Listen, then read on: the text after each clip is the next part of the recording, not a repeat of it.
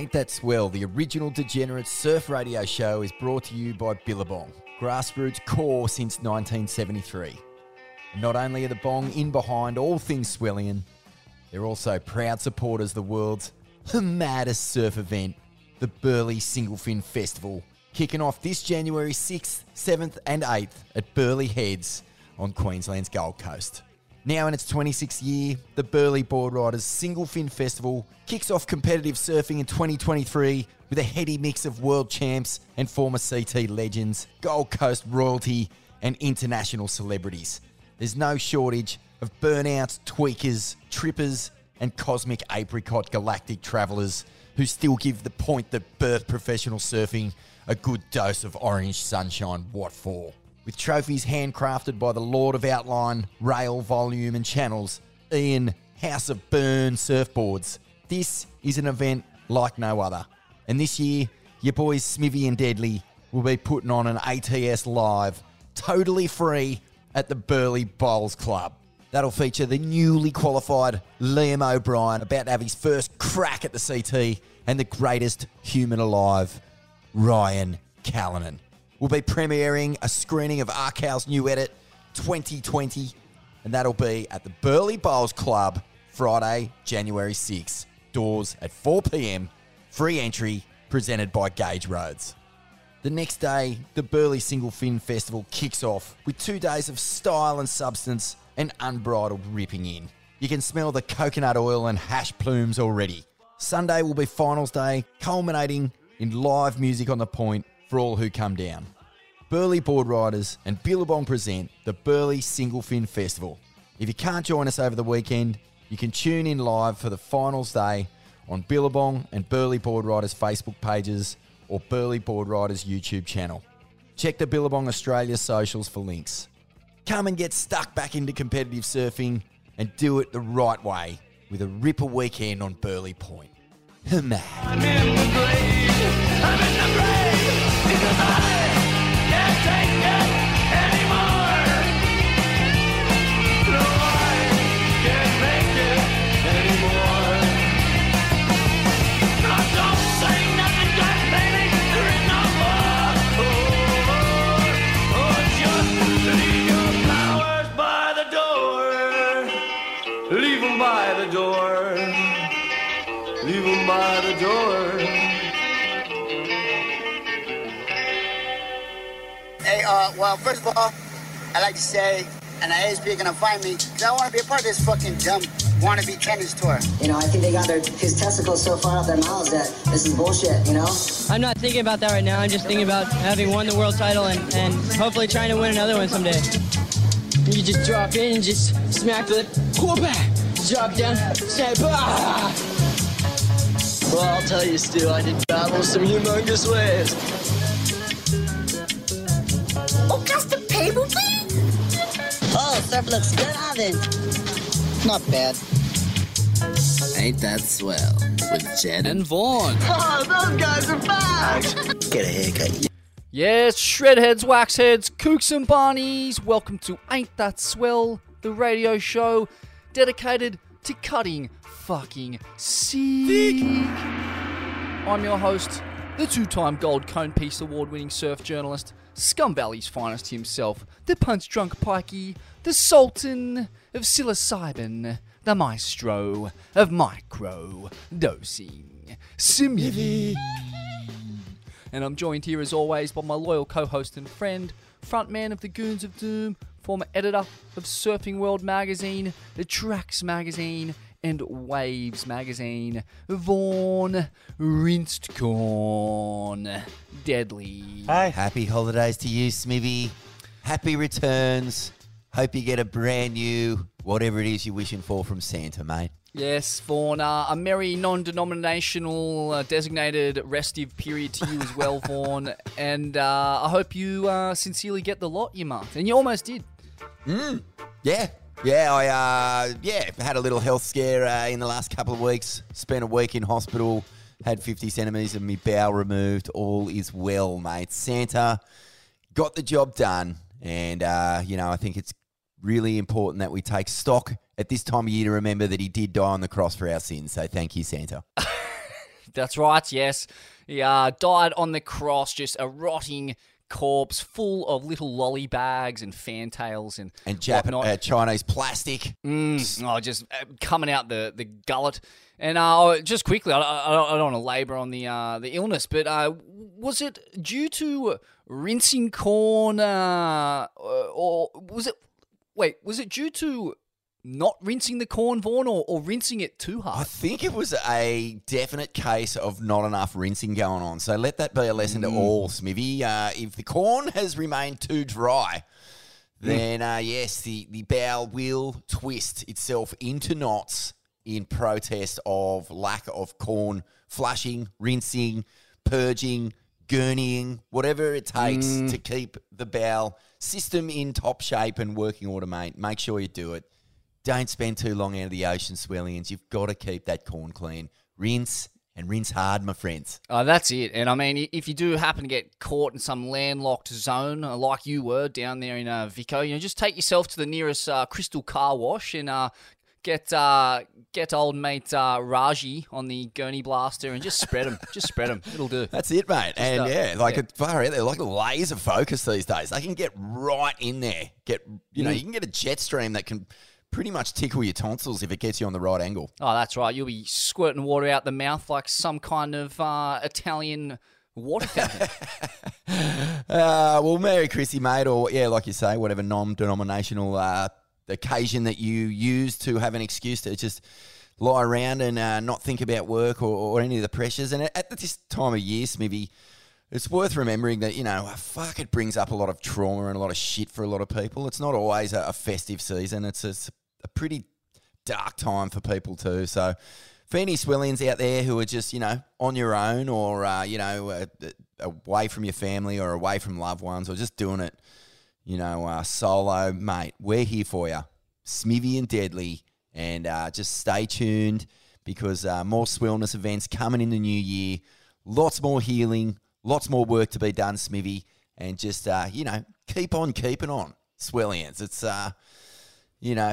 for all the relief and joy that you can feel at this time of year, sort of, winding it down, it is a good time to take stock and also know that, just around the corner is a new day and there's plenty to be frothing about. Well said, Vaughn. And it is quite the irony, isn't it, that it comes around to this festive season, and the way we celebrate here in the West is just to poison ourselves. Poison ourselves with overindulgence of food, of weird chemicals that are said to be this or that, but are often just cut up by some unscrupulous bikie. And it's strange, isn't it, Vaughn? I feel like the message of Christmas, of Jesus, of Hanukkah, of a crazy Kwanzaa, it's all been lost, Vaughn. It's been lost in a vortex of indulgence and decadence and just stuff in your face till your fucking corn's about to explode internally and rupture. Yeah. So everyone out there, right, mate. Take it easy. Take it easy. Practice some, fucking don't go out there and just rack up credit card bills and buying pointless plastic shit that's going straight to a landfill the moment little Johnny's had a gutful and thrown a tantrum after eating too many fucking sugary lollies. Just take it easy. Give him a Swiss Army knife and a stick and go on, little Johnny. Go and have a whittle on the veranda, mate. Go on. And have some gruel, maybe some lentils or some dal or some other kind of fairly low impact gruel. You don't have to just fucking eat a full blown turducken to yourself. Three creatures stuffed inside of one. How long until they're stuffing pilchards inside of a turducken? How long until they're putting the turducken inside of a cow? I mean, where does it stop, boy? No, it doesn't stop. But actually, Smithy, one of the positive side effects of this sort of, medical emergency I went through is dry Christmas, dry New Year's. Probably the first one since 1989, mate. So it's been a long, long time. And, I'm feeling clear, mate. I'm feeling clear and ramped up. And it's amazing. You give yourself just these tiny little breaks. You just treat yourself with this tiny bit of kindness.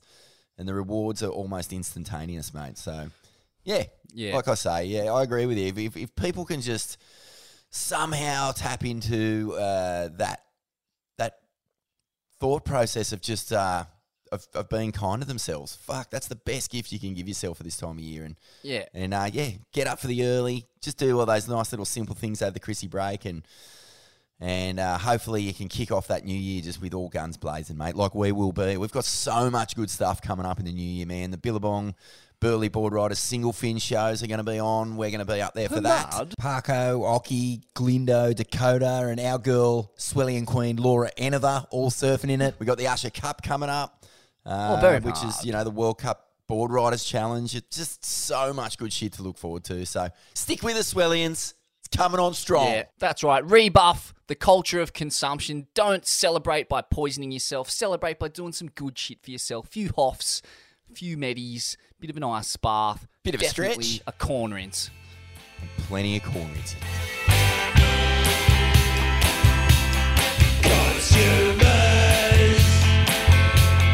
get brainwashed into buying crap and having it wrapped. The plastic goes into the sea. A dolphin eats it. A dolphin dies. Christmas sauce, it's all lies. The crooks get rich. The dolphins die.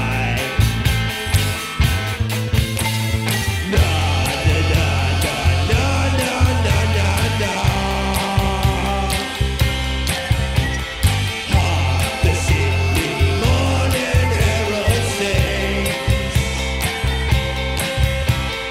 golden glory to the Murdoch Kings. Na na na na na na na na.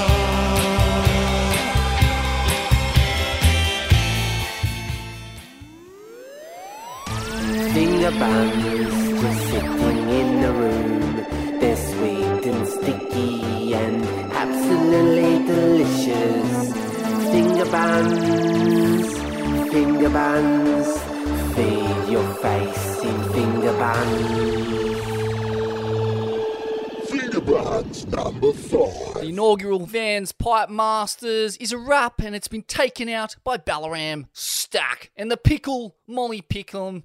We heard from Ballaram a few days ago in Blitzed, and you've spoken to Molly Vaughan. But what was your take on the event, and what did Molly have to say? I thought it was really fun to watch. Obviously, I was laid up, so I just watched the entire thing, man. It was a blessing. I was just lying on the couch at Ridgway's house, Neil Ridgway, my old boss from Tracks magazine way back in the day. Yeah, mate, we just sat on the couch, watched the whole thing, and I thought it was a fun event to watch. Like, whenever Pipeline is just wobbly and deathly and full of sand, and there's a sort of, a new swell hitting it and it's just unruly, it's always like fucking gnarly. But I thought that there was a few issues. I thought the lack of drama, just with the way that the format was sort of set up, was pretty... It sort of took away from it a bit, like no priority. The way that the heats kind of set themselves up, it just didn't lend itself to much of a narrative for, what it meant. Like, it was kind of hard to buy into, if you know what I mean. But I don't know. Like, I guess that is more of a result of the consistency of the surf, mate. Like, the good heats were so few and far between. Actually, good rides were few and far between. It was just a lot of sitting around, a lot of sort of just trying to find anything that could give you an edge. And I thought the highlights were few and far between. But in saying that, like, the format and the crew who were in it, men's and women's, was fucking incredible. Like, imagine the waves that they got for the Billabong Pro at the start of the year in that format with that field. Like, it would have been fucking phenomenal, man. Like, it would have been so good. But yeah, plenty to like there. Smithy, I thought the early rounds had a couple of pretty good heats, like the Mason Ho, Ivan Florence, Mikey Febb, and Tosh Tudor heat. That was bullshit. And big props to Mikey Febb and Tosh Tudor, because I think I singled them out in the lead up to this thing going, what are these two going to do?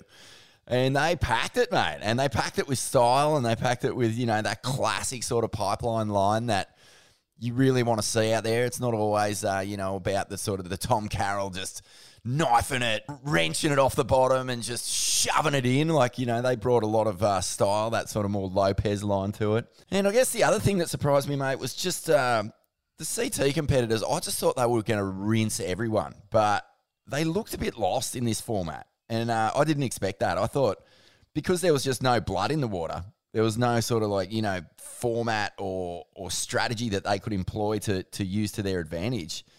They were sort of just walking around like well-fed lions. Like they just had this they had the desire to kill these fucking grass-feeding, free-surfing herbivores, but, there was no instinct within this format to sort of summon up the kill.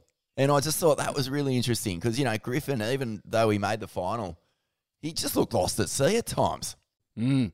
Yeah, well, I mean, you don't want to go too hard in a Vans comp with all of its nonchalance, the hipsters smoking the ciggies on the beach, drinking the Pinot Grigio. You don't want to get fobbed off by the cool crowd for paddling rings around some cut in the line. No, you don't. Trying to get the bomb. You don't want to get that bomb. You don't want Al Nose and the crew looking down their nose at you going, fucking go easy, try hard. Well, what did you make of the format and that whole mood leading into it? Yeah, I mean, I could see what they were going for. That is the flavour that Vans run with, that kind of, camaraderie, old school surf culture, like it's competition, but not competition. But at some point, you just got to pick a fucking side. And, where it all boiled down to, look, yeah, sure, it's all cool, bro, camaraderie, no one cares. But then all of a sudden there's $100K USD on the line with no priority, and it turns into Squid Games.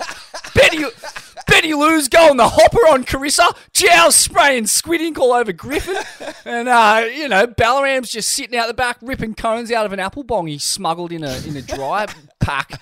In his wetsuit, and obviously, there's all that fucking heady, competitive CT energy going on the inside, and Gaia feels the vibration of Ballaram, sends him the bomb, and Robert's your mother's transgender neutral brother. From that point on, the New York, the Big Apple had its first pipe master, and it was all a bit awkward though. I can see why the CT competitors had a bit of difficulty with the format because it's neither here nor there. Like, what is the strategy that you take into an event? The backdoor shootout is a very similar format, but the difference is you're not surfing for yourself, you're surfing for your team.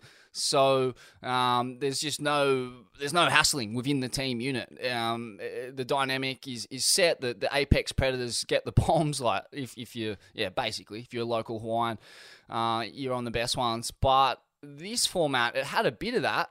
But then at the end of the day, it was still individualistic. So you're competing for yourself while trying to pretend you're not, kind of thing. Yeah, well, I remember Taj Burrow. Bit orkies. Yeah, Taj Burrow, mate. He used to, if you say, ran a little competition, like anything, even the Bum Bat Challenge that's in Sabotage or any little thing, on boat trips or whatever, the rules had to be laid out and there could be no straying from those rules so that he could function within that format and know exactly what it would take to win. And because it was so vague in this, you get the best two waves, you're going to win. But because it was so inconsistent, all the things that those guys fall back on to win, their strategies, their positioning, their use of priority, they're gone. So, you know what I'm saying, eh? You could see the CT guys just paddling around fucking almost manic, going where the fuck do I get my advantage now? And yeah, you couldn't really see it in the early rounds, but definitely in the finals it started to rear because there was just a lot of splashing and kicking and uncertainty going on. And the people who ended up winning these events, Molly, to her credit, I thought she won, and we mentioned this during the interview.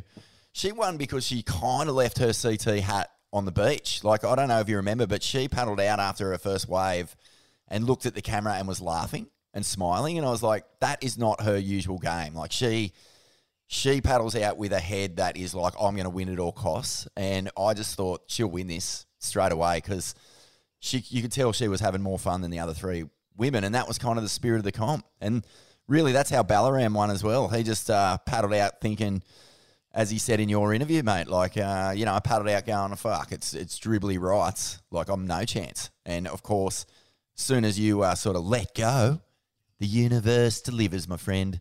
Kelly Slater said it, world title number 7 or 8 or 9 or 10 or whatever, whichever one it was. Letting go, my friend. The universe will provide. Gaia has delivered. Well said. And the finalists, I mean, I thought that the format, as controversial or inadequate as it was in certain ways, ultimately it still did decide a great final field. I mean, you can't have a better finalist than Ballaram Stack, who is basically, he's right up there with the best pipeline surfers of his generation. Definitely the best foreigner out there, I reckon. Maybe Miguel Tudela or, Anthony Walsh or someone's in that convo too. But, he's dedicated so much time to it. 2 CT guys who've performed incredibly well there. Zhao Chianka, Griffin, and then the bolter, the Hawaiian Grom from Eva, what's that South Shore fucking joint called? Dribbly little joint that Keanu sings from. But Kalana Apo just on one, man. He fully had the roll in Jerry Lopez cakewalk line dialed, and couple of screamers in his heat, rocketing him into the final. I thought that was very fitting to have a full OG core battler, unknown Hawaiian in the field up against some big dogs. And pretty sick. Highlights from the event, from the men's side. I mean, the women's side, there was moments. Katie Simmers, she got a cracker. Carissa's one was skit. Who was, what was the drop-in controversy? Sierra Kerr, that's right. She got a how good was that drainer? Scorched that goofy foot. That was a fucking... See, like, it's weird. It's like that chick who was the goof in that situation, way too deep to make that pit. I mean, what are we running with here in terms of the priority and judging criteria? I mean, surely there's a bit of leeway for Sierra there. She's made a crazy one. That chick's not making that. Well, if Sierra had got the score on that, Molly wouldn't have made the final. So it was a pretty big moment, really. But I mean, it happened to Carissa in the final as well, and I guess that's the door you open for just these kind of weird, just fucking scenarios that I guess they just sort of murder like the opportunity for something special to happen. Like, Sierra's wave was probably in the top 3 waves of the whole event for women. But what were your standout waves, mate? Well, in the men's, Ivan Florence's double up closeout to doggy door. That was fucking insane, man. Like, imagine what that thing looked like from where he was. He was time traveling through the biggest blowpipe. And, I mean, you mentioned that, you had a bit of a spray for M-Feb and Tosh Tudor. Well, we're all eating humble pie, Vaughn. Yum, yum, yum, yum, yum, yum. Because I believe I blew Ivan's run, saying he was the lesser talented of the trio of the Florence brothers, and he answers back immediately with one of the that was an angry, beautiful, dangerous fucking basically closeout onto sand in that full-on 10-foot range. It was psycho. Like, the drop's crazy. He took such a funny line into it. He kind of knifes a drop, but that whole first section, which was standing up fully 12 foot, just kind of cascades, doesn't pit, reads it, and just bottom turns and fangs through that just kind of down pipe, just going whack, warp speed. Such a crazy make. What a wave. Mason's one, as you mentioned, super deep on the foam ball. Couldn't believe he made that. I gave up on him. Hazza Bryant, he's backdoor behemoth, one of the biggest tubes of the event. Fuck, that was sick. Yeah, how's the pride on you too? Psycho. How's the pride on you? Like, think about Harry's journey into that wave, man. Like, 3 months ago, he was laid up with a fucking completely busted ankle, 10 screws going through it, and he gets the invite to the Pipe Masters, and he rides one of the biggest and best backdoor tubes we've ever seen in competition. Like, I can't think of too many people who have done a backdoor pit that big in any format of a pipeline event. It was fucked up, man. Absolutely, yeah. And You know, I was a bit disappointed with how the Aussies performed in the men's. I was expecting some of those slab shamans to do a bit better. But then you also realise that Pipeline, in those kinds of conditions, it's a junkyard, and you basically have to have a lot of time in the lineup to be able to pick it. You know, it's not perfect. It's like a warped, reverby beach break on, that's 10-foot breaking on rocks. So I'm not surprised, because a lot of those guys don't really have the time in the lineup that a lot of the other guys in the field do, and that's fair enough. Why would you? If you're a free surfer with the absolute multitude of orbing slabs you've got on the menu in this big island that we're on, I don't know why you'd fuck around in Hawaii, and they don't. So, well, mate, the other thing to remember is that Craig Anderson and Noah Dean, let's just use those two as examples. They will sit and wait for 2 hours for one wave on those slabs. Like, they're not jostling. They're not, fucking hunting the lineup for anything on the inside or outside. And, I think that I can just imagine a lot of the free surfers who got a start to this event just sort of really feeling the clock and really feeling that pressure and just trying to get it in their heads that sitting there and just waiting 2 hours for a wave isn't going to work. You know what I mean? Like, it's a big reshuffle of how you surf, and it's one thing to go over there and deal with big junky pipe, and then it's another thing to completely change the way that you pick and choose your waves in Orbs of Mortal Conequence, mate. Like, it's a big deal. Like, I mean, changing the way you surf is not fucking easy, man. It's so hard. Like, it's really like, it's why everyone starts to fool around with different boards when you get a bit older, because you start to go, fuck, actually, I haven't felt anything different for so long. Like, this feels great, and that's why you change. Otherwise, you're just stuck doing the same shit on the same boards forever and ever and ever. And I just feel like when it's huge and it's scary and life and limb is dependent on all these split-second choices, to change your routine to fit into a little contest window on a really inconsistent, warbly pipe swell is going to be fucking a big task. Absolutely. And, just one final point before we move on. Geez, that event really vindicated the Wazzles' decision to move the Pipe Masters to January. Yeah. Oh, man. It just made me realise that, fuck, we've been watching Pipe Masters held in shit for fucking decades. Like, those early season pipe swells are reeking. Like the one that I watched there, like often there'll be windows and heats and half a day here and there where it's cooking. But yeah, trying to get a whole event window done in the course of an early season pipe swell, like you're just never going to get that good waves. Yeah. I just want to share my favourite waves from this event too, mate. I thought Balaram's first big tube that he made in that in the early rounds was fucking just classic stacco, mate. He just all of his experience just coming to the fore, and that huge double up onto the first reef, kind of like lost his fins on like halfway up the face and did that classic just side shuffle blowout, and that was all time. Griff Colapinto, mate, how good is he? Like, he is so fearless, but his technique, he's got the ability to just strong arm off the bottom with speed and just hit the brakes. Like, that's sort of almost like in the Johnny Boy realm of just, like being able to control your speed in that situation, in one of those super hectic sort of double swell nugs where it's coming from the north and the west at the same time and it TPs. Like, I don't know how you stop on a dime like he did on that one real mutiny one. It reminded me of that sort of breakthrough wave of Kelly's in Kelly Slater in black and white. Maybe, do you remember that? It was like a big double up in one of the HIC pipe comps when he was young. It was kind of their wave that announced him.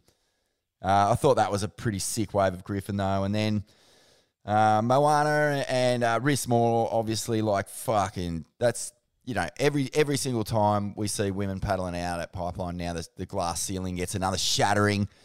But Laura Enever's wipeout, mate. Yet another committed dive from the Swellian Queen, body first into the limestone to just be picked off by the fish and whatever other little crabby creatures are down there, bottom feeding. And, Mate, she just gives us so much to stick in the memory banks for later on in life. I don't know how her tiny little frame has not been obliterated. It is fucking crazy. When do we get the Billabong signature Laura Enever suit with the kind of Evil Knievel decal and a little cape coming off the back? Oh, she just rides that Harley straight, not over Snake Canyon, just straight to the bottom, mate. I don't even think she puts a ramp on it anymore. She just drives off the edge.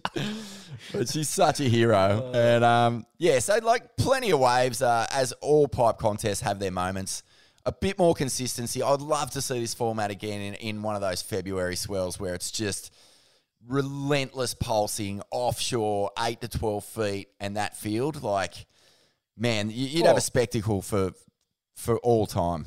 But I mean, you know, that's what... Oh, brother, who you going to take the event off? Tahui? Backdoor shootout? Get fucked. Nah, the permits are locked in, man. But, the Billabong Pro, mate, it was everything we wanted. It was a 10 out of 10 on the Shat rating. And, these guys really just suffered from the December blues. So that was really the only thing. That inconsistency, that warble, that fucking crappy sort of is it or isn't it a pipe day, that's what killed this event, really. I mean, it was just... and I think they've got to work out some way to just...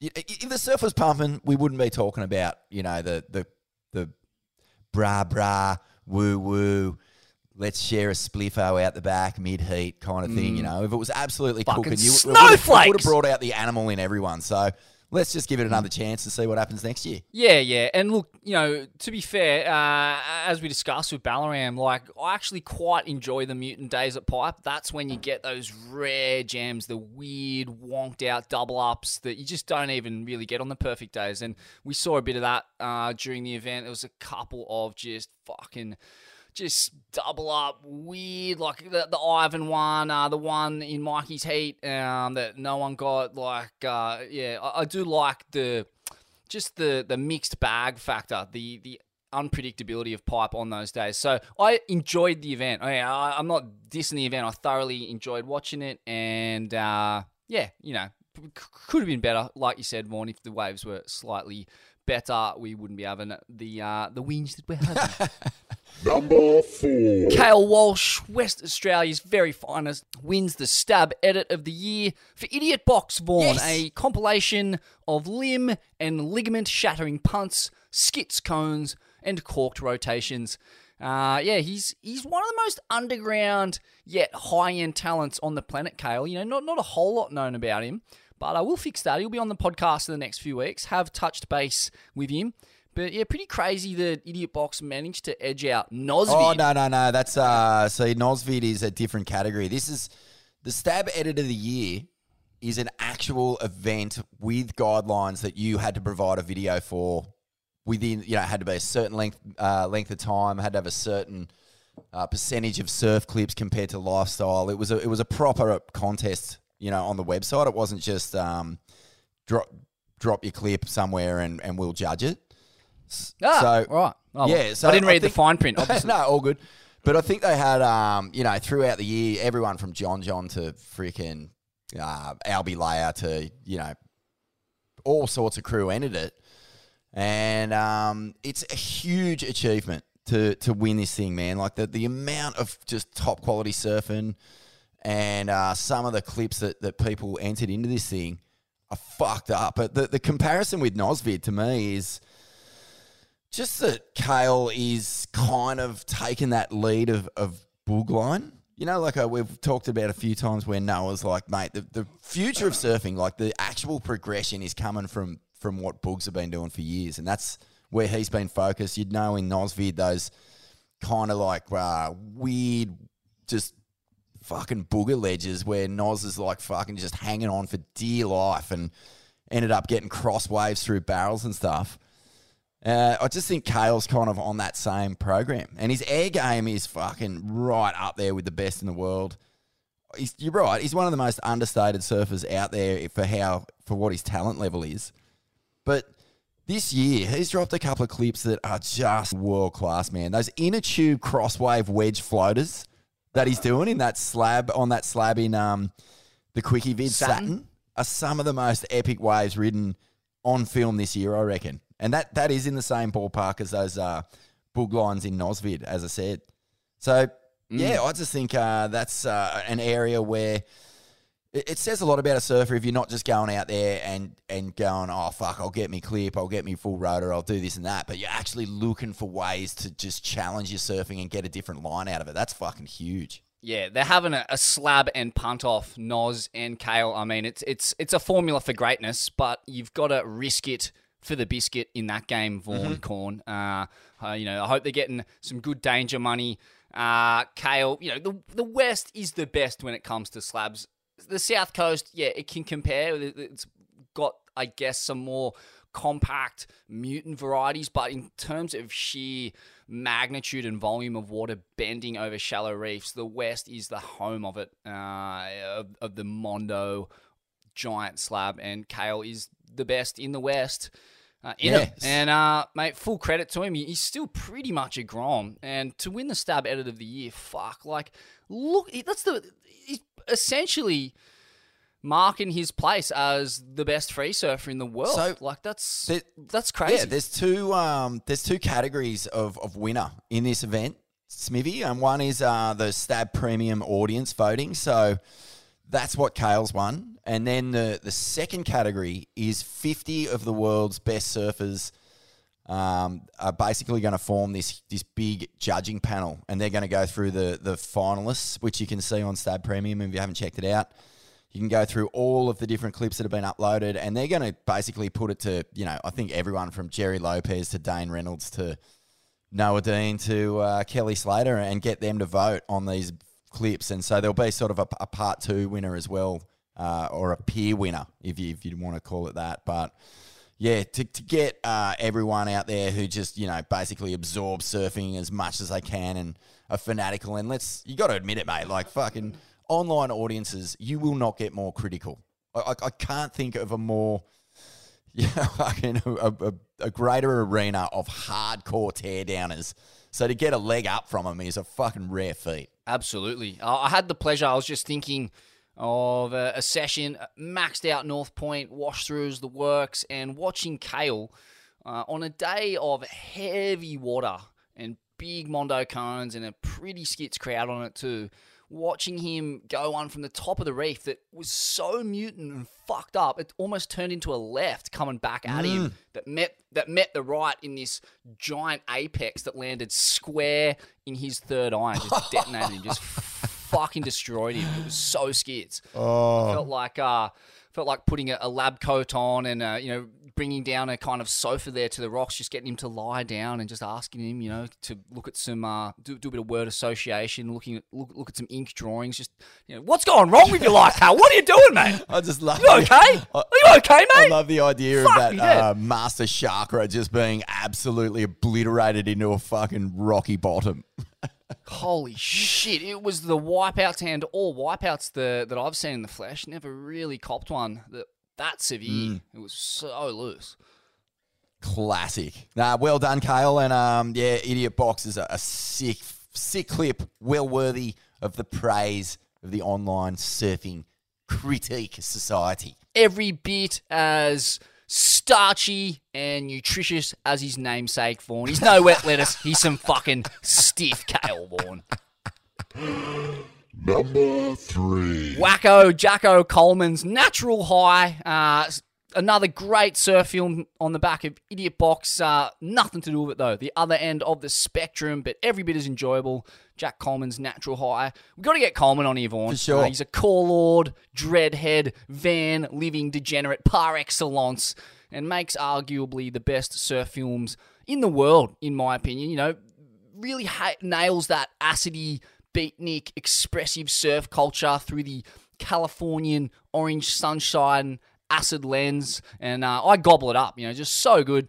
Go watch Natural High on Stab Premium or pay for it. Invest in this kind of entertainment and surf culture. It's so worth it. I get so much from these films, just energy, motivation, inspiration, $10 or whatever it is, fucking nothing when you realise what you get for it, and that you're supporting a core lord, cone fiend, degenerate of the highest order, Vaughn. One of us. He's one of us. He is a great man, and do not confuse surf clips with surf films, mate. This is a throwback. This is proper surf filmmaking. I love just how it dances around, with no rhyme or reason too. You're fully on the trip. You're fully on the electric Kool-Aid acid test with the merry pranksters, mate. Totally agree with that. But just the crew who are in it is a mixed bag. He's he really finds those sunshine people from all over the world. The soundtrack sort of fits in with that ethos as well, man. It's such an enjoyable experience sitting down and watching this thing. I had a ball. I actually watched it and then I just whacked it on and went about my day and just had it kind of rotating on the lounge room. Yeah, it's got every one of my favourite oddball surfers in it, and that trippy kind of Afrobeat funk disco soundtrack. Oh, it's a Smithy special. Amazing. Oh, isn't it? It's signature Coleman all the way. But Vaughan, really, the crowning glory, narrated by John Peck Vaughan. That's right, the John Peck, the member of the Brotherhood of Eternal Love, who famously saturated the world in orange sunshine, LSD, which in a roundabout way led to your dad, Alfie, being incarcerated for 9 months on the border of France and Switzerland, if I'm correct. That's right. But the fucking wisdom that comes out of that cunt's gob. Are you kidding me? I know. Is he coming to the next wellness just to sit on a gold throne in the centre of the TP circle, surrounded by dream catchers and charged amethysts? And he'll just, he won't say anything, Smithy. He'll just stare into the sun until his skull jellies have just dried up into little sultanas. He's just that much of the spirit guru, And his contribution to this film, his contributions are so incredible, mate. They just foil into the stoke and fun and soul of, the couple of years that Coleman has spent capturing this thing. And I want to be like Peck when I grow up, man. Just ribs, hair, and a bloodstream that's probably like 90% wheatgrass, 3% acid, and 7% fucking, pure waters from the Arctic fucking peaks that has just drizzled down into the rivers, into the sea, and just been absorbed into the dermis of John Peck, one of the great and original pipeline surfers, I believe. Maybe one of the first guys to ever get tubes backside of pipes, maybe way back in the day. Yeah, and full credit to these filmmakers like Jack Coleman, like Ishka Folkwell, for going out in search of these original wizards and getting them on tape and, just spreading their wisdom all through these 6 surf films. Thank You Mother obviously has a lot of Albie Falzon's distilled genius in it. And, I guess in a lot of ways, Coleman is the yin to Folkwell's yang, or, he's his counterpart from the other side of the planet. And John Peck is very much a compadre of the great Albie Falzon, and just that wisdom, mate. Fuck, thank God it's been preserved in film and doesn't die. We got to keep our oral history going, like the Blackfellas. Vaughan can take a page out of their book, and mate, the genius, the knowledge, the calm that comes from these guys who've dedicated their entire lives to surfing, documenting surfing, being in surfing, being around the water, being around nature. It is indisputable. It is undeniable. Yeah. Like, just stay close to nature, stay close to the ocean, keep dipping your sack, keep teabagging yourself in the brine, and soak up all the magical minerals, keep getting the vig, keep the pineal glands stocked, and but at the same time, don't let it overrun all of your obligations to your community and whatnot. None of that. But not just having the wisdom and preserving it, but being able to articulate it in just such simple, beautiful little threads of conversation. Like that, my favourite line in this movie is where, he sort of talks about the sun being his God, the giver of all life, and he goes, when I'm in the sun, it lights up my soul, the little SOL, the little sun inside me. And I was just like, far out, dude. Like, just, one sentence and the whole universe just clicks in on the back of it, and you just feel immense gratitude that you can walk outside literally after you've watched it and stand in the sun and feel exactly what he's talking about. And beautiful film, man. Beautiful man. John Peck, and just really, such good vibes. Such good vibes, Smithy. It is a nice thing to be able to tap into that energy of surfing, and like you and I, we love all aspects of surfing. But we have a lot of fun with it and everything, but it's definitely worth just every now and again taking a step back, letting the masters, the gurus, the elders feed you full of knowledge and just sit with it. Sit and simmer in the fucking full glory of just how lucky we are. It's beautiful, man. Yeah, it's so powerful. Those messages that enable you to immediately walk outside and start extracting gratitude from the universe. What could be more powerful than that? And for free. And I think for me, the best line, Vaughn, very similar to the one you just mentioned, he talks about just soaking in the ocean and soaking up all the minerals and ions, and that naturally calmness and wisdom eventuates from that. And I was like, that is so fucking true. As long as you at some point, that is what settles in. Even the most jaded, jacked up, speed freak comp demon will eventually, if he spends enough time sitting in the brine, start to chill out and fall back into line with the rest of the brotherhood and sisterhood out there whacking it. But couple of doffs of the cap, some career best crookie finless surfing in that's Ari Brown. Just those side slip speed pumps, so skids. Yeah. So that's how he manages to get speed, get a high line, little tail drift, and side slip down the face. That's how he gets around sections. It's so bizarre. He's the absolute master, man. Like he's the master. That guy's surfing in solids. I was looking at some of the waves going, that wave is way bigger than you give it credit for. I know that he's all crouched into a little ball, but he is on big long form swell. So swell that's traveled a long way, groomed itself into these big, powerful, definite lines. And he is just painting all over it. You can see that art degree coming in handy with the crooks out there on the finless, bruh.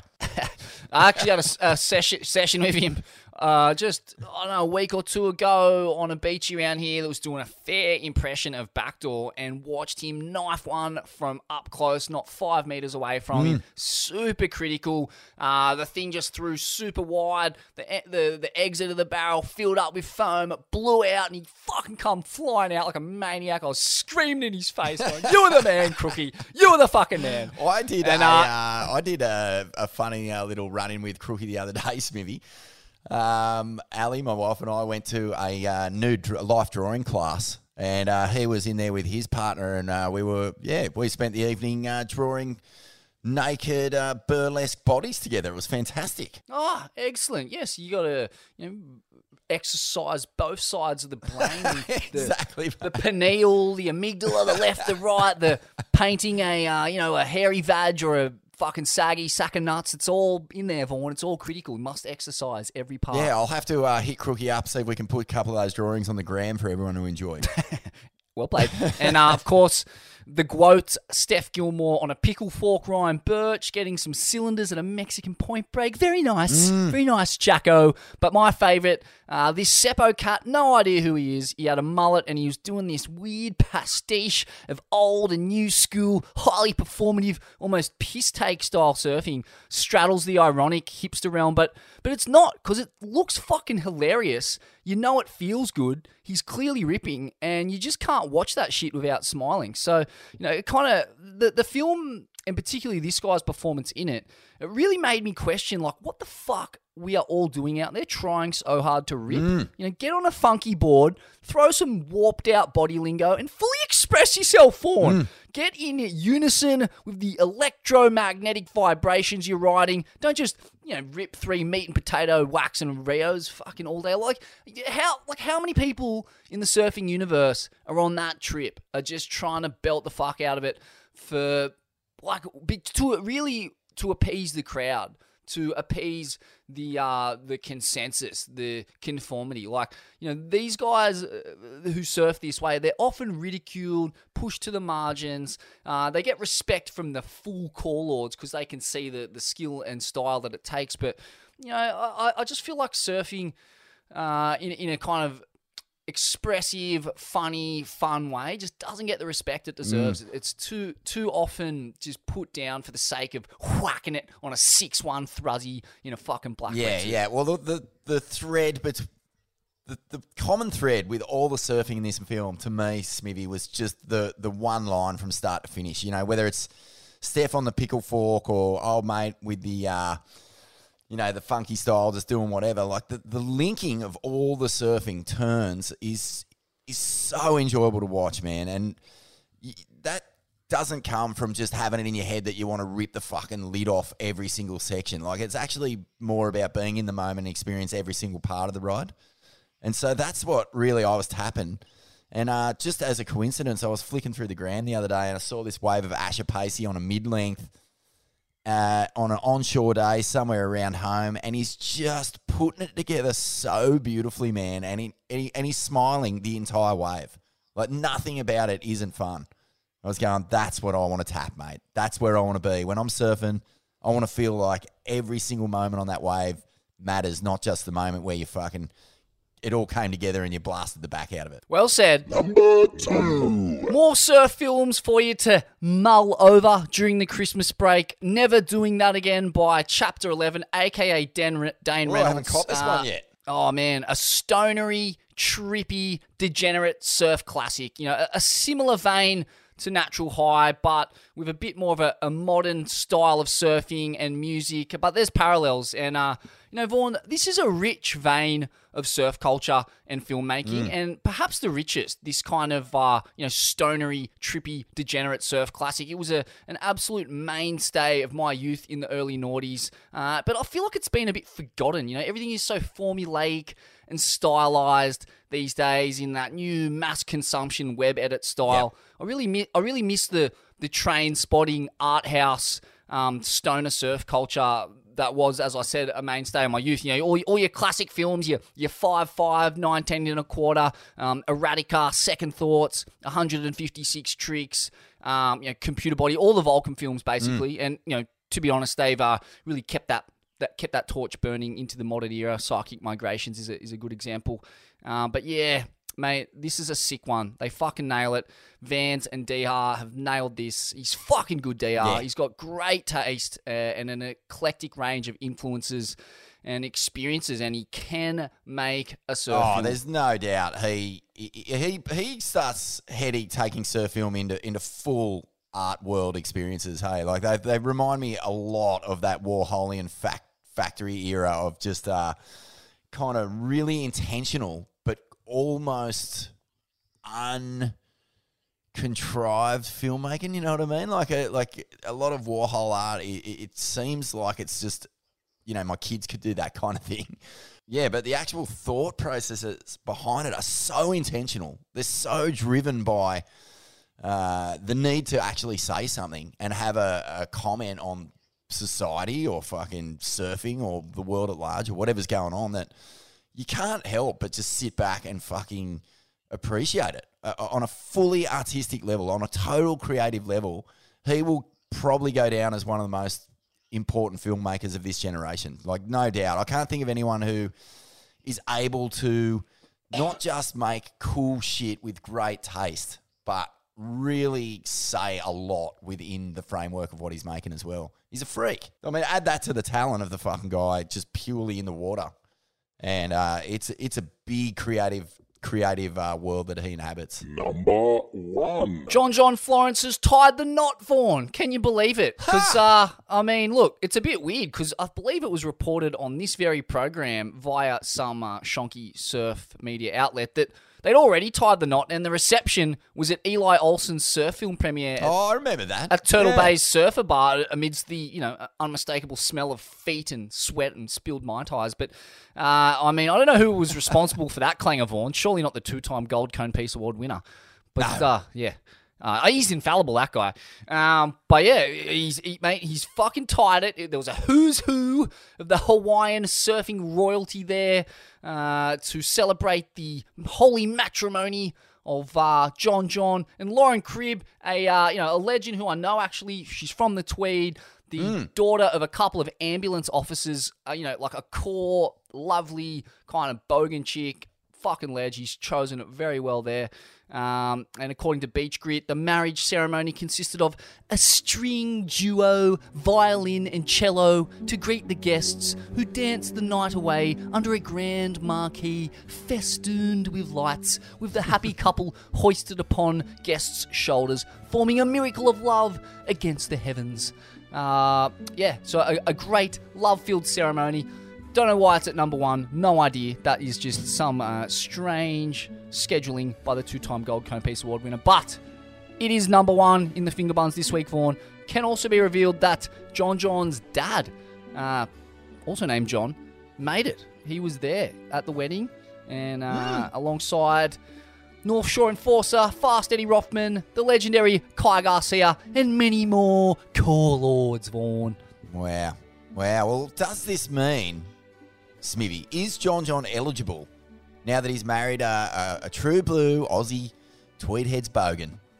Is he eligible to do the Jesse Mendez, the Tatiana Weston Webb, and switch allegiances to the Australian Olympic team? Oh, it's about time. Surely. It's about Surely time. he could make the short drive down from the Tweed to the HPC at Casuarina and start belting the bags and doing flips into the foam pits with Jack Robbo and Cal Robbo and all the other true grit behemoths of Australian surfing. Come on, John John. Come over, mate. The water's warm. That's it. I mean, it's about time we nabbed someone. When was the last one to switch allegiances to Australia? They're always picking fucking Hawaii, fucking Japan, fucking, come on. What's wrong with yous? Hey, you're green and gold, a 4 and 20 pie and a fucking 4X not good enough for you, eh? Pretty pissed weak if you ask me. You fucking dogs. Oh, no. Well, congratulations there to John and Lauren. May your days be filled with wedded bliss. And a couple of corn rinsing explosions of love in the bedroom. We love a fucking explosion of love in the bedroom, don't we, Vaughn? Mm-hmm.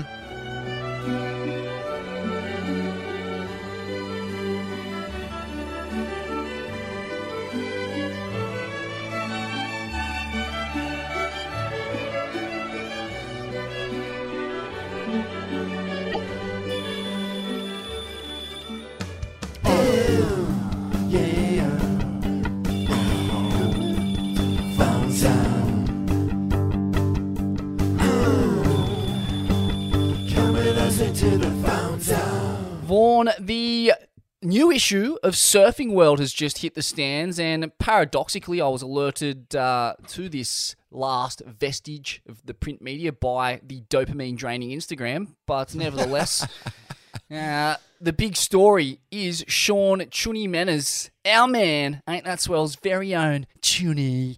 He's back from a debilitating chronic hip injury that nearly ended his career and sent him to a very dark place. A phantom injury, dude. A full-blown psychological phantom injury, like some unaddressed trauma or some sort of like hardcore, stress that had manifested itself in this crazy, true, like actual debilitatingly, insanely painful phantom injury through his hip and down the left side of his body, I believe. Yeah, some kind of sciatica. Yeah, mate, you hear about this quite often, actually, and the power of placebo, but the flip side of that too, the kind of darkness of placebo and just how physical traumas can become psychological traumas and vice versa, and just that interplay between mind and body, man. Like, if you are pretending that doesn't exist, you're an idiot. Yep. You got fucking shit for brains. And that shit for brains will slowly ooze through your organs and destroy you. So get rid of the shit in your brains and really tap in. I mean, look, he's back, and he's back in a big way because he's stomping giant punts, and he's bagged himself the cover with, I mean, if his hip wasn't fucked before that punt, holy shit, it'll be fucked after. Are you kidding me? That's one of the best covers I've ever seen. That is such an insane photo. I think Josh Tabone shot it. Surfing World, mate, just while we're on the topic of paying for quality and actually investing in, these time capsules of pure fucking necessity. Like, we have to have them, whether it's, Jack Coleman's film or the last bastions of surf print. That magazine, I've just spent some time with Shauno and had a good flick through the past few issues. Subscribe, mate. Support it. Like, it is incredible. It is such a good mag. That story on Chuni is amazing. Like, Hugh Ford wrote it. I've never even heard of him, but he's did such a great job. Fuck, he's did a good job. And I've got a little excerpt here, Vaughn. Yeah, go for it. Pain, confusion, darkness. Sean Menas is wondering, did the last 3 years even happen? Back in 2019, with the surfing world at his feet, Chuni suffered a crippling hip injury, only that no one could diagnose it, let alone treat it. The pain crippled him in his career which was just taking off. What followed was a heavy descent down into himself. Months turned into years, the pain remained, and everything was slipping away. His surfing, his career, and his state of mind. He eventually visited a sports doctor who had an idea. He asked Shaun to close his eyes and picture his right hand. It was normal. He asked him to do the same with his left, and all he saw was red. The pain had taken a life of its own and was now as much psychological as physical. Over months, they started unwinding it, eventually getting to a place where not only could Shaun surf, he could surf like this. That alludes to the cover, which has to be seen to be believed. I'd love to know the backstory of that pun. I mean, he's spotting the landing. He looks like a freaking bald eagle up there. And he looks like a comet, mate. He's that high in the fucking stratosphere. He just looks like he's fanging it too. And he's just, how's his body position? Like, it's one thing to huck yourself that high, to be in complete control and, like you say, like really zoning in on a little cush to poof down on. Man, it's a whole different world of aerial surfing. Moving along. Oh, just on that too, mate. Surfingworld.com, I think .au, surfingworld.com.au. Get on there, subscribe. It's well worth it, here or overseas. And, support that independent print.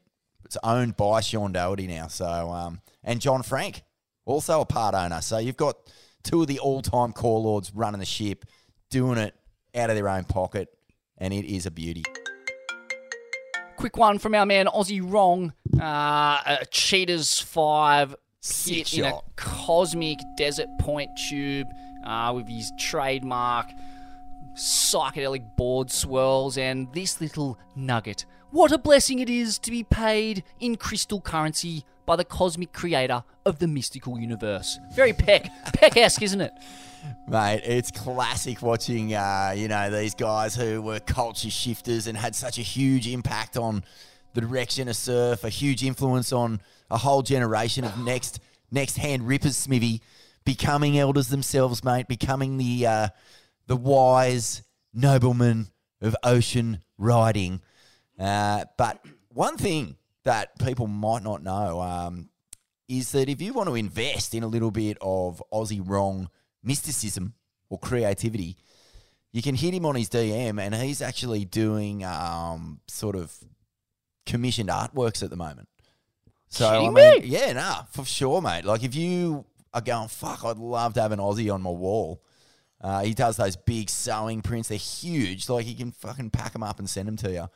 Or he does. He was doing portraits of girlfriends for a while. Like you could get Oz to draw your girlfriend, driving a car, roof surfing over the Harbour Bridge and stuff like that. Just really cool shit. You just hit him direct and see how much it's going to cost you, and you can have a one of those huge cosmic suns above your bed or something like that. Just really cool shit. Check it out. At the other end of the spectrum, Neko Padarats, Vaughn, has taken it to Instagram. How's this blow up? Yeah, well, he's taken to IG to reminisce on making the final at the US Open alongside Fabio Gavea. And this is what he had to say. I mean, this was way back in, I'm tipping the early 90s. And this is what he had to say. Do I bung on my best Brazilian accent for this? Or is that going to get us cancelled? All right, I don't know. Do you want to have a crack at it? I'll have a crack. This is the day that the world respect us and our flag and where we come from. I don't know, man. Nah, you might have to pull it in. Okay. This is the day that the world respect us and our flag and where we come from. US Open, Gotcha Pro, Huntington Beach, with my master in the final, Fabio Gavea. First final with two Brazilian ever. For my nation, for my flag. Brazilian Storm, question mark? Oh, here it comes. KKKKKKK, don't know what that means. I think he's cacking himself. You guys should put the flag in yourself to make people see it. Wow. Now, wow. That is a full burn, dude. Yeah, and I mean, look, I may have to beg the differ here with Neko, Vaughn. I'm not sure the surfing world did really respect Brazilian surfing and its flag after a couple of them dominated an event held in waist-high closeouts. I'm going to still go out on a limb and say Medina winning his first world title in 2014 was, in fact, that day. And, so too him winning Chopes on debut. These, to me, speak a little bit louder than Neko and Fabio contesting a slop fest at Huntington. I mean, am I wrong, Vaughan? Am I wrong? I don't know. No, but look, what we've got happening here, and Molly and I kind of spoke about it a little bit, because there's just a few crew around getting their noses out of joint about not being appreciated enough, or their contributions to surfing, or that particular little time or place not having enough of a moment in the sunshine. John Peck style, Smithy.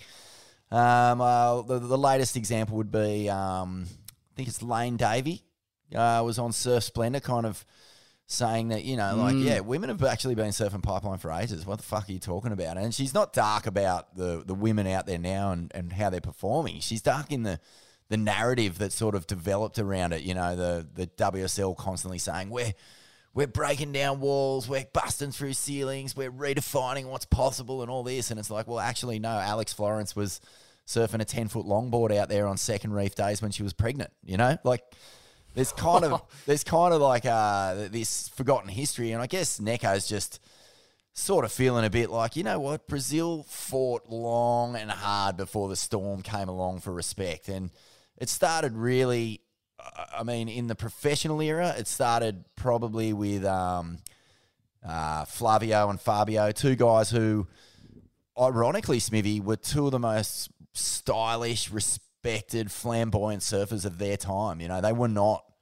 They didn't suffer from that kind of 90s and millennial Brazilian push that really kind of damaged what Brazilian surfing was to a lot of people. And the other thing was that Brazilian surfers started traveling a lot more in the 90s and early 2000s, and the kind of hustle and fight that they had in all their little beaches around home, when they got to those Indo reefs and Hawaii and all that sort of stuff, it wasn't really appreciated that there was a kind of a lack of understanding of hierarchy in the lineup and all that sort of thing. So it took it kind of went backwards from Fabio and Flavio. And in that backwards time was when you had your Pedersen Roses, your Henan Roches, your Victor Rebas, your Neko Pataratzes, who were kind of just the unfashionable guys on tour. And, shit, yeah, they were. They were just so awful, hard to get behind. But everyone loved them. Like, everyone loved them as people. Like, they were the big, personalities on tour. Big time. They were hilarious. Like, it's like that Batuta advocate frame where it's like, the Brazilians at the park having the best barbecue today. It's like they're the guys having the most fun because they're always in their dickies. They're playing hacky sack or fresco ball. And they're just like ripping it up, having the best time. And yeah, so I guess, when you're from like a bit of an unpopular era, you're going to get your nose out of joint when you just see, all the kids with all the money, all the respect, all the global notoriety, and you're just sitting there going, fuck, where's my piece of the pie, mate? Where's my bowl of acai? Where's my steaming hot brew of Amazonian Java? Where's my Bolivian ether wash, hey? Mate, like Neko and Andy Irons surfed consecutive finals through a EuroLeg one year, and it was fucking one of the greatest little mini rivalries that I was ever on tour to watch go down, as a journo. They had one in France and then I think one in Mundaka, and it was fucking sick, mate. That guy doesn't need to worry about his place in Brazilian surfing history. He is a legend. No shortage of interactions between the Brazilians of that era and the Hawaiians. Obviously, the stoush with Sonny Garcia at Pipeline, but my favourite Neko story, as told to me by Dusty Payne, which I think I've told on this program before, but I'll tell it again because it's a classic. This was just after Neko had been done for roids for his back injury, supposedly. And 2 years on the sidelines, he came back and he won a QS in fucking who knows where, Saquarema or Mauritius or somewhere. Beat Dusty in the final. And so there they are on the podium, and Neko gets his trophy, and he's speaking to his crowd in Portuguese, the native tongue, and he starts low, just kind of talking, and bit by bit the volume goes up, the tears start to flow, the crowd's going absolutely ham. It's just a fucking cacophony of chaos and celebration, and Dusty's just there going, what the fuck is going on? Threatening to go Huntington Beach, spec on the right and start tearing the scaffolding down. They're all just cheering and Necko's bawling his eyes out. And apparently later on Dusty heard that, he just basically explained his entire story of, going down the rabbit hole of the ban for steroids, of drug addiction, of going to rehab, of clawing his way back bit by bit, and eventually winning this highly rated QS, beating someone of Dusty Payne's ability, like generations apart. And not only that, Dusty Payne, for sure, one of the greatest talents of his generation. Yeah, he didn't really put it together on the CT, but there was not a more picturesque, optically pleasing, stylish surfer in all kinds of conditions, really. But yeah, that was a... he's toughed it out, Necko. He deserves a bit of respect for that. Yeah, sure, he might have been on the jabs, he might be on the blow, and, he might have had a reeking, stinky style, and, his signature maneuvers were generally a power gaff on a 2 to 3 foot foamy closeout. But he toughed it out, Vaughn. He's a battler. He's got plenty of grit. Love Necko, mate. I love Necko. I got so much respect for him and respect for all of his peers of that time, because there would be no Brazilian Storm without those guys. They may not have, have made the mark of this generation, and I agree with you. You've got to put it in consistently, time and time again, in waves of mortal consequence, those giant manoeuvres that, stop the world in their tracks. But there would be no Brazilian Storm without him, so he's got a point. There'd be no Brazilian Storm without a couple of signature Necko layback hacks. And, you're right. I mean, speaking of making your mark, Vaughn, some terrible news, actually. Sad to bring this to you about our 4-time world champion and son of a used car salesman, Mark Richards. He's sadly developed shingles. And, in true, core, no bullshit Newcastle fashion, he's taken to Instagram to share multiple sequences of his ragingly infected pussy back. I've seen it. Oh, God. Jeez, I mean, typical just Merryweather border riders, no bullshit MR here. When most people are sharing photos of their best selves, living their hashtag best lives, eating their hashtag best meals, MR's just going, have this with your cake and eat it, eh? Go on, have a gander at this while you're scrolling at the dinner table. A living surf legend with a back oozing with pus and red rashes. Geez, it's awful. But here's what he had to say, Vaughn. Shingles outbreak on my back and side. 10 days in so far. Constant burning and itching combined with stabbing pains. Stab, stab. If you have had chicken pox, it can re-emerge as shingles years later. I'd seen health department ads on TV warning of the risk of shingles when you're into your 60s, but had barely glanced at them. I dismissively thought, I'll never get that. I wish I had paid a little attention and spoke to a doctor and learned a little more about it. Sounds like it can take up to a month to fully clear up, and there's the possibility of ongoing nerve pain for months after the skin blisters and inflammation has cleared up. I hadn't been vaccinated against shingles. Hopefully back in the water around Christmas. Now, Vaughn, it doesn't stop there. He chips in a week or so later to give us an update. 14 days now into my shingles outbreak on my back and side. Thanks to everyone who sent good wishes and suggestions on my post last week. Much appreciated. The blisters have broken and started to heal, but I still have the constant burning and itching combined with numbness and pain. My doctor checked it out yesterday, and it's progressing as he expected. Hopefully, once it's healed, I don't end up with the constant nerve pain, which he said can last up to 6 months.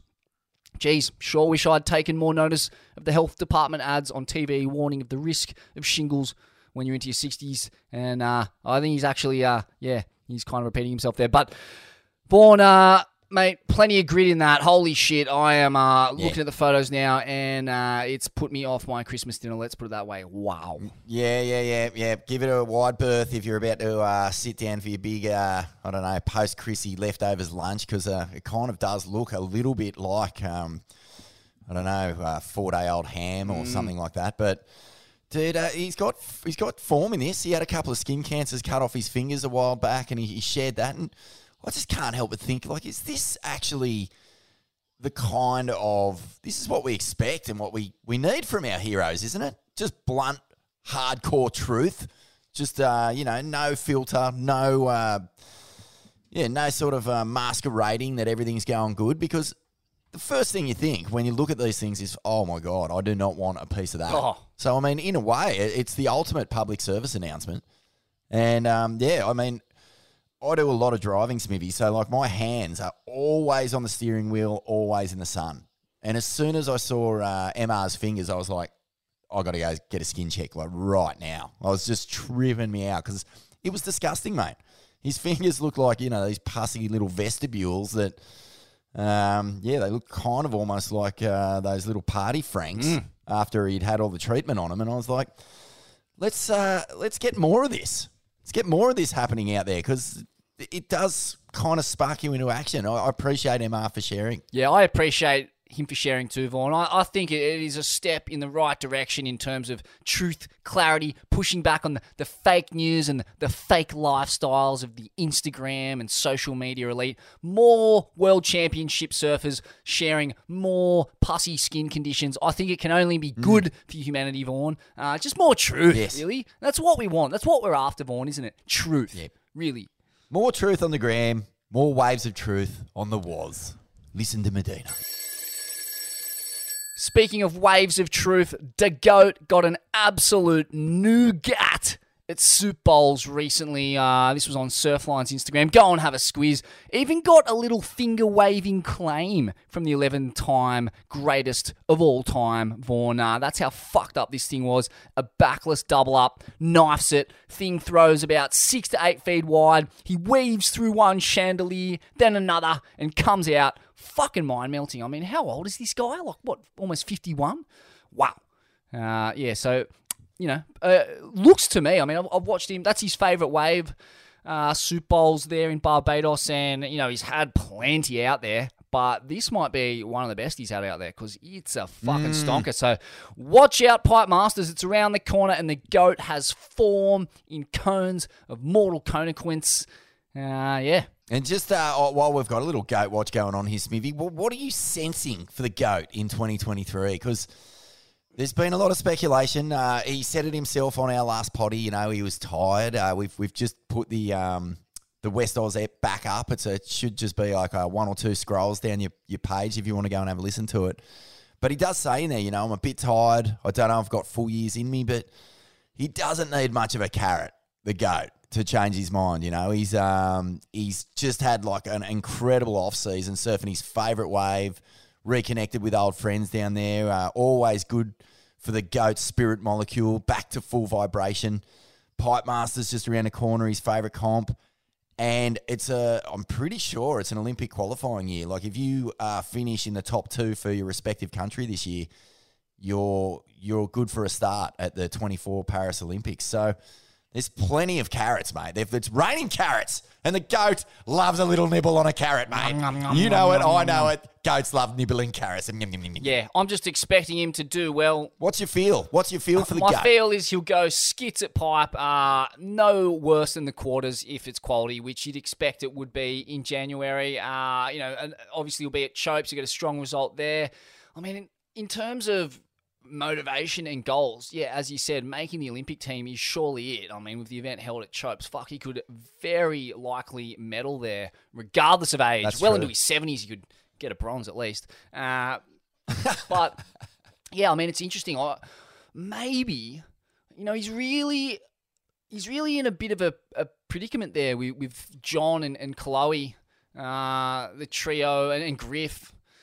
Well, Griffin is going to be a huge threat this year. And then you got Seth as well, because it's just a fucking spanner in the works to have Hawaii recognised as America. So I don't know, maybe you can have a chat to Tulsi, get some kind of separatist angst drummed up, break out the AR-15s, you have a chat to Barker, have a chat to Kyborg, there's no shortage of malignant rage directed at the American mainland from the core Hawaiians. So maybe that's his best bet for just a breakaway kind of guerrilla war in the mountains there of Wahiwa and Kauai, and just kind of rid the islands, of the American infidels, and that's probably his best window to getting into the Olympics, because I just can't see him besting John, Griff, and Kolohe. I mean, that's a tall order for a man who, far out. They are some competitive firebrands, two of the best surfers on planet Earth in that mix, and Kolohe probably the 73rd best surfer in the world. So, not an easy task. Nah. Well, let's just keep our fingers crossed that the GOAT doesn't go anywhere, because far out, I love having him on tour, mate. It just makes the whole thing shine that little bit brighter. Couple skits wipeouts in Phone Zone, Vaughan Corn. Parker Coffin got absolutely done up, a beauty.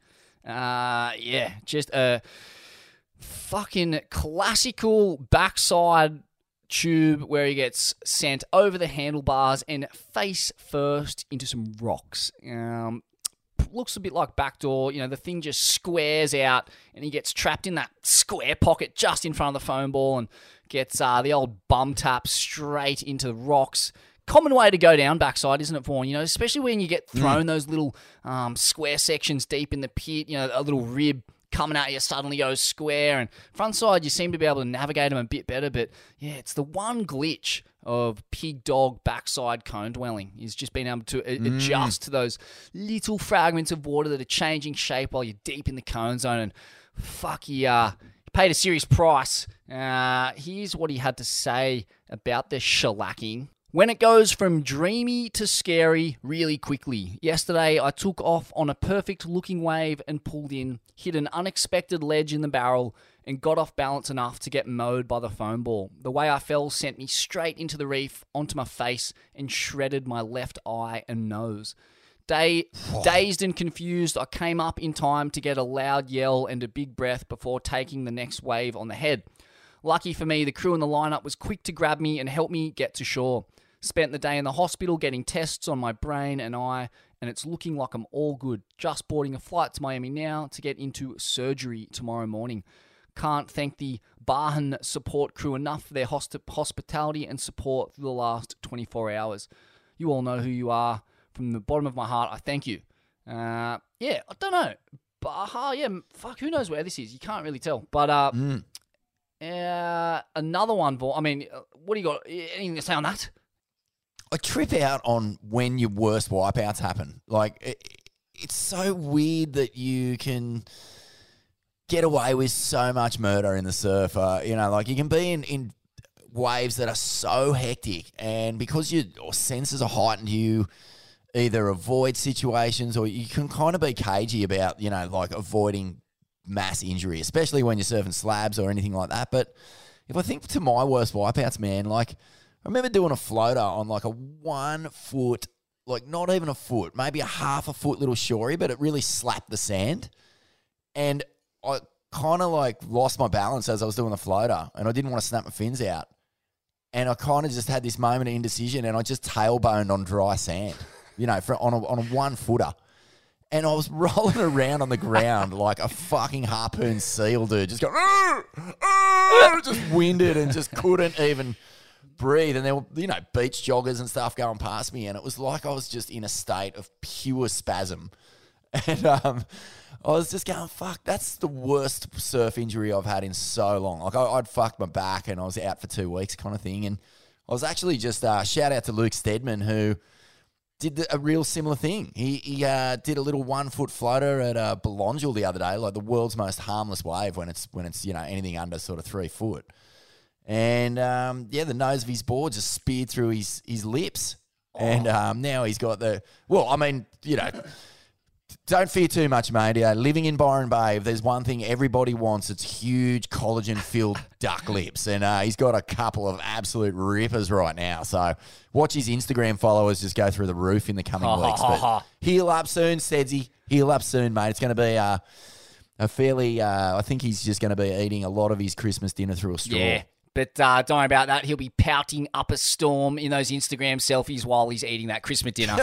Exactly. Through a straw. And my take on this is, you can blow all the 4 to 6 foot tubes you like. I think in that realm, it's fairly inconsequential. Like, yeah, there's a law of averages that will catch up with you eventually. But once you move into the next bracket, once you're into the 8 to 10 foot range, the beatings are so violent, and the amount of just explosion and energy that dissipates around you. I think that you really can't fall on too many in that bracket. I think that you get injured really quick, and the top guys know this, and that's why their make rates are really high, because if you're going to send it on waves of that consequence, you got to know you got to make it. You have to make it. If anything goes wrong underwater, if you hit rocks or if you hit your board, the amount of just energy that's exploding around you means you're going to get fucking opened up like an overripe cantaloupe, Vaughn. Mm-hmm. And speaking of which, another fucked up wipeout. Holy shit, this one is a doozy. Rolo Montez, the Puerto Rican slab shaman. Fuck, mate. He has done himself a real mischief here. Jump over to the Quicksilver Instagram if you want to check it out. But basically just got fucked up at home on that skit slab they've got in Puerto Rico, which is kind of a glorified closeout in front of rocks. But god damn, it churns out some Mondo cones and does give you the option to straighten out of the pit. I don't see many guys kicking it out over the back, but this is as evil a wipeout as you'll ever see paddling. A genuine 8-footer. He knifes it under the ledge, but loses contact with the face on the way down. And just that little bobble where the fins just disengage a bit, it causes his back leg to slip off, Fanning style. He does the splits, tearing his hemi, and then just gets flogged to within an inch of his life on the bottom. Comes in covered in cuts, broken scapula, torn hemi. You can watch the footage. It is so brutal. He's going to be sore for a while, Vaughn. But yeah, you got to pay to play at that level in those kinds of waves. Slab surfing is skits. Don't get it twisted. It is not for the faint of heart, and those cunts at the top of the game deserve their money. It is the pinnacle of surfing, in my opinion. The rocky, sharp, barnacle-encrusted pinnacle, as it were. And it'll get you. It'll get you one day, Smith, if you get you, like you said, mate, risk it for the biscuit, but sometimes the cookie crumbles. That's exactly right, Vaughn. The cookie crumbled for Smithy earlier on in the year on a trip down to the desert with Fun Boy, and of got course. my corn, not fully punctured, but, fuck it. It made it to the outer rings of Uranus, let's put it that way. And, yeah, plenty of blood and skin left on the rocks in a very remote part of the world, with nay but a green whistle delivered to me by a Swellian to calm the pain. Just ripped a couple of hot ones in the dust while blood dripped from my bumhole into the Gaian cesspool. Yeah, it was quite a traumatizing experience, Vaughn. So there you have it. Happens to the best of them, and even happens to Smithy.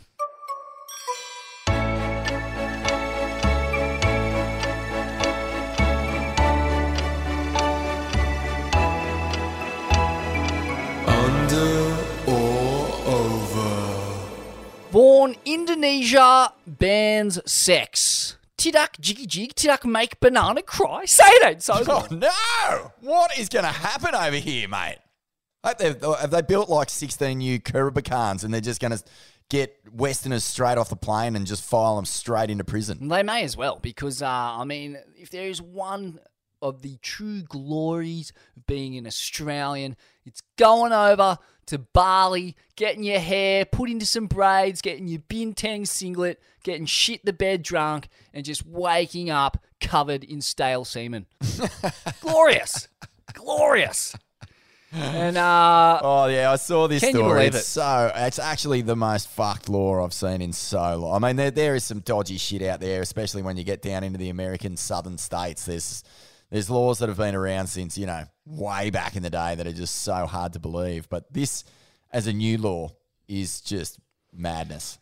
Here's what they had to say. This is from CNN, the reputable woke snowflake cunts. But here's what they had to say anyway. Indonesian lawmakers unanimously passed a sweeping new criminal code on Tuesday that criminalises sex outside marriage as part of a tranche of changes that critics say threaten human rights and freedoms in the Southeast Asian country.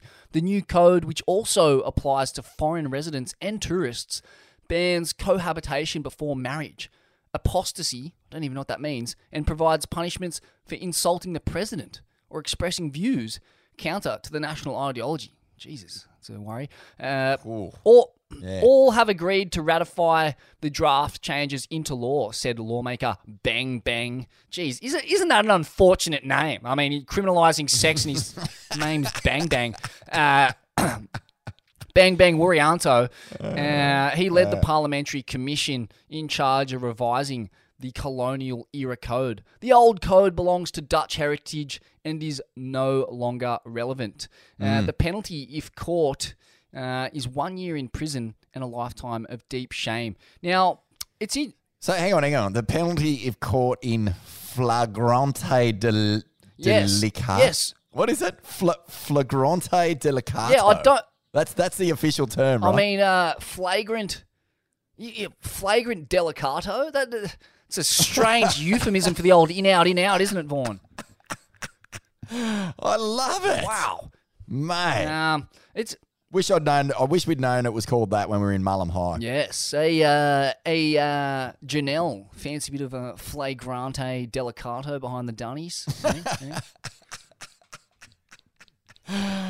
Oh, come God, on, you good. know I'm good for it. Yeah, no, it's a wild law, mate. There's a bit to unpick. There's a bit. Yeah, go on. Oh, I saw I think it was the Minister for Tourism saying, yeah, don't worry about it. Just make sure you keep coming to Bali and in Indonesia. Keep coming, like.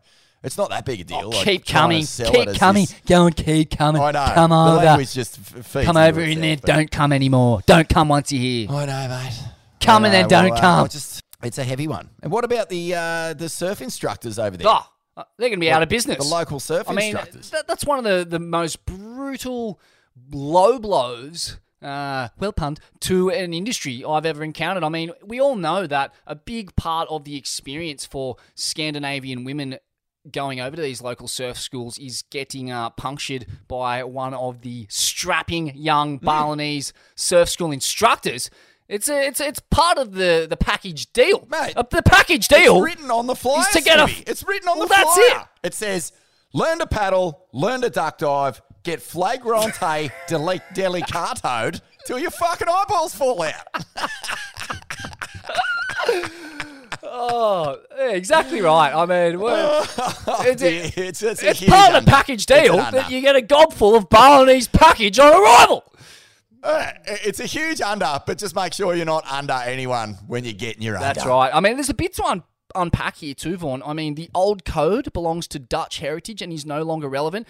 It's my understanding that Indonesia is more and more teetering in the edge of like a more radicalized version or a more conservative brand of Islam, which is a serious concern. I mean, Bali is this tiny little Hindu outpost that is, just vibrant, full of life, expression, freedom of expression. It really is a kind of a utopia in the scheme of that country, which is increasingly going into this conservative, religious horseshit.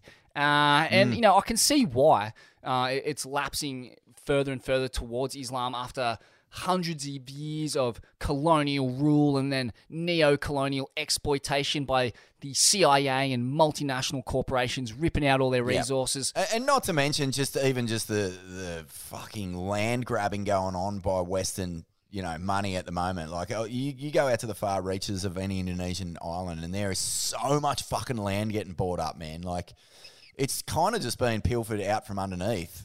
And you can understand the need to, protect it in any way possible, but the protection being, a radicalized religious sort of doctrine is not necessarily going to play out well for anyone in the long run. I mean, how worrying is it that they're trying to ban what was the exact insulting the president or expressing views counter to national That's ideology. scary. What? That's fucking I mean, scary. that's kind of like Thailand has those kinds of laws. You insult the king and get some fucking 90 lashes and some fruit pegged at you in the stocks in the main square. man. It's some fucking wacky, anachronistic horse shit. And I'm so tripped out that we're dealing with this in 2022. Oh, man, well, fucking look at the Afghanistan, dude. Like, the Taliban has just fucking literally banned women from attending universities 2 days ago. Yeah, and you've got...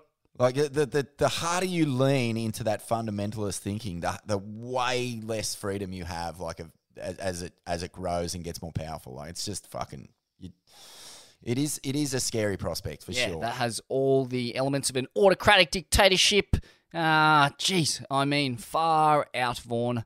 Not in our favourite archipelago. I mean, fuck, are you kidding me? I'm not going to be able to make Banana cry or... and how are they going to police this anyway? Like, how are they going to... What's it going to come to? Drones, CCTV in every room. You're basically going to be living in a prison. That's it. Big Brother has arrived, my friend. Penalty of court in flagrante delicato. Under. I mean, are we going to be looking at police checkpoints where they're, just sniffing the tippy of Jap's eye for any recent spillage? Like, are they going to be snooping around your missus' parts, swabbing and jabbing and who knows what to get to the bottom of this carnal injustice or carnal miscarriage of justice? I mean, geez, it really opens. I don't want to say it, Vaughn, but it really does open a Pandora's box. Massive under. And finally, some big changes here, Vaughn. Mooted or mutted. I don't really know what the pronunciation of that word is meant to be, but the WASL has mooted some changes here. In a recent email sent to competitors, the WSL outlined their proposed changes for the forthcoming 2023 season. And the notable changes include, Vaughn, a mandate for competitors to use wearable technology that can be used to capture biometrics and send live updates on priority wave scores, score requirements, and time remaining. This is subject to a final review. And when they say wearable technology, I mean, a lot of people immediately think of a watch or some kind of wrist device, but there's no reason that it might not be a bejeweled G-string for our male competitors with all kind of electrodes. Measuring, it could be a new criteria for the judging. How rinsed is his corn after that ride? Really the only way we know how to get to that is to have some invasive technology fair up to date. Controversial. Your take on wearable technology, Vaughn? I guess is this a requirement for the WSL to go back to Indonesia so there's no flagrante delicato going down during the contest window? Is it going to measure the biometrics of you while you sleep? Do you have to keep it on during the length of time of the event? Okay, well, where does it stop here, Smithy? Yes, that's right. Where does it end? I don't know. I don't think that's necessarily a thing. That just seems to be like information and just sort of avoiding issues with... it all feeds just into the narrative of taking the broadcast to the next level. So that one's not too bad. But the second one here is a good one, like waiving the requirement for CT surfers to surf in CS events. So I'm basically saying that in the past, all CT people had to surf 2 changers at least a year just as part of their contract. That's gone.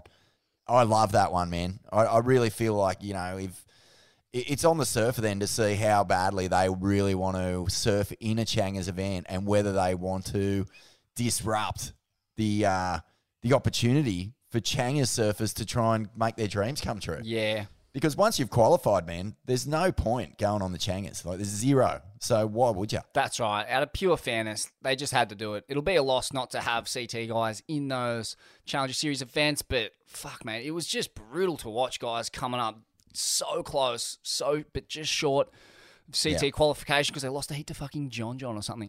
And I feel like they actually should go a step further and just say, you can't do it. Because the Haleiwa is a comp that a lot of CT guys like to surf in just to get their Hawaiian season cranking. And it just, fuck, there's too much on the line, man. Like we saw that with John, winning that last event and barely even cracking a smile to lift up his trophy. It just meant nothing to him. So it meant so much to Morgan, to Dylan, to Chippo, our three guys who finished 11th, 12th and 13th just outside the cut. And meanwhile, the guy who takes the 10,000 points doesn't even care. It's a weird gnarly. one. I mean, I heard some reports that John's Haleiwa Pro Trophy was actually found next to a trash can at Haleiwa Beach Park, overflowing with surrounded by spam cans and so that's how much it meant to him. Yeah, it's a good one. It's a good rule. I reckon they probably could take it a step further just to keep Haleiwa, as it should be, which is the last chance qualifier. Wildcards, this is a good one. Point 3, Smithy, no longer allowed to receive rankings points to be able to qualify for the CT through wildcards or compete for the world title. So this is something that all the CT surfers have signed off on. Baron Mamiya obviously is the surfer they're talking about. I think Moana was given quite a few opportunities as well to try and qualify after winning the Pipe Masters, but now a wild card is just exactly that. It's just a wild card. You don't get the points. You can't use it to springboard and leapfrog, the career Changers competitors, and I think it's fair. Fanning was right, Vaughan. ELO was wrong. If you cast your mind back to our Torquay tussle there between the newly minted Wazzle Supremo and Fanning was about to explode. They're about to fucking rip the shirts off and start grappling right there in the pub. We'll whack that up. Let's whack that up as a repeat ep in the coming weeks. Yeah, it's a cracker. And yeah, I mean, some interesting stuff regarding the sponsorship kind of saga. No wearing of hats and holding of bottles and cans with brands that are not sponsored of the Wazzle on the award podium. Oh, geez, sounding a bit like an Indonesian autocracy with that one, aren't they, Vaughan? I mean, anything about flagrante delicato in here? No, I think it's still being mooted in the boardroom though. But still on the sponsorship, no holding boards in post-heat interviews or on the podium. So they're fully stripping all of the major surf brands from the broadcast. That is so weird when the majority, you'd have to say the majority of winners are companies that support events. Like, how many people are winning comps? I guess Florence Marine is the most likely guy to win multiple events and have a sticker, on the broadcast. But, I mean, is that a threat to the WAS? I don't know. I'm not sure what the thinking is with this. I mean, ELO, he's shown that he's prone to making decisions that really rankle with the all-time competitive surfing greats, a la Fanning, a la the GOAT. So we'll see if this one lasts, Vaughan. We'll see. Time will tell. Well, there's a couple of Monster energy drink sponsored surfers, and Red Bull actually support the tour. So it seems maybe like it could just be a full strong arm from the two of them to get rid of those other competitors. Because there's not that many different hats and stickers, is there? Like most of them do support events. Yeah, no. Don't know. It's definitely a power play, that one for sure.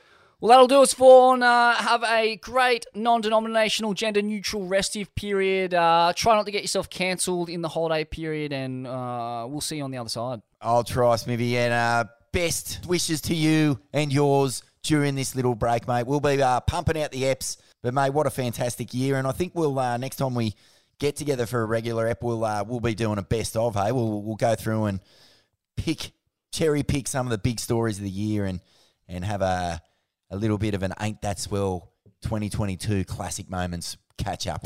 Very hamad. A very hamad indeed, Vaughan.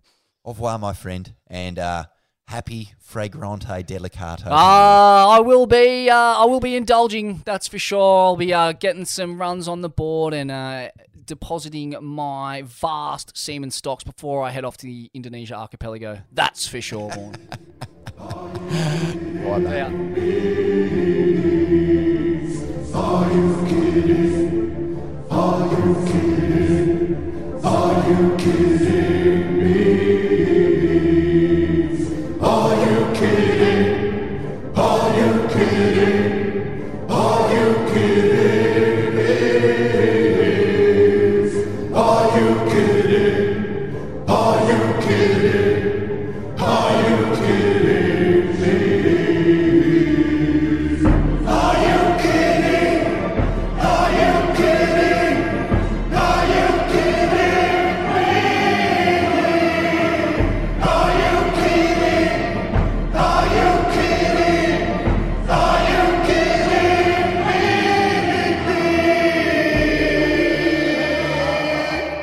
Swell is brought to you by Billabong and the Burleigh Board Riders Single Fin Festival. That's next weekend, Friday the 6th, 7th and 8th of January. Get there, 4 o'clock, Burleigh Bowling Club for Ain't That Swell. Live, free, with Lobby O'Brien and Ryan Callanan. Imagine. All my life, it has been a dream. An endless nightmare, so it seems. Well, tonight's the night. Yes, this is the end. You heard it before. This is what I said.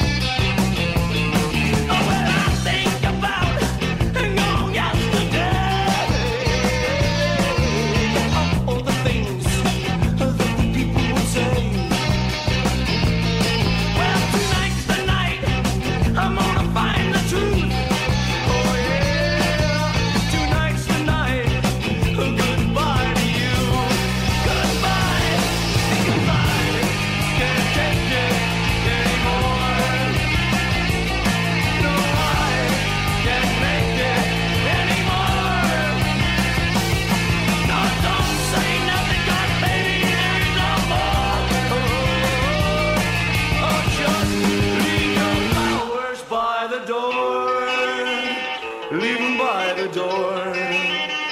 I leave 'em by the door.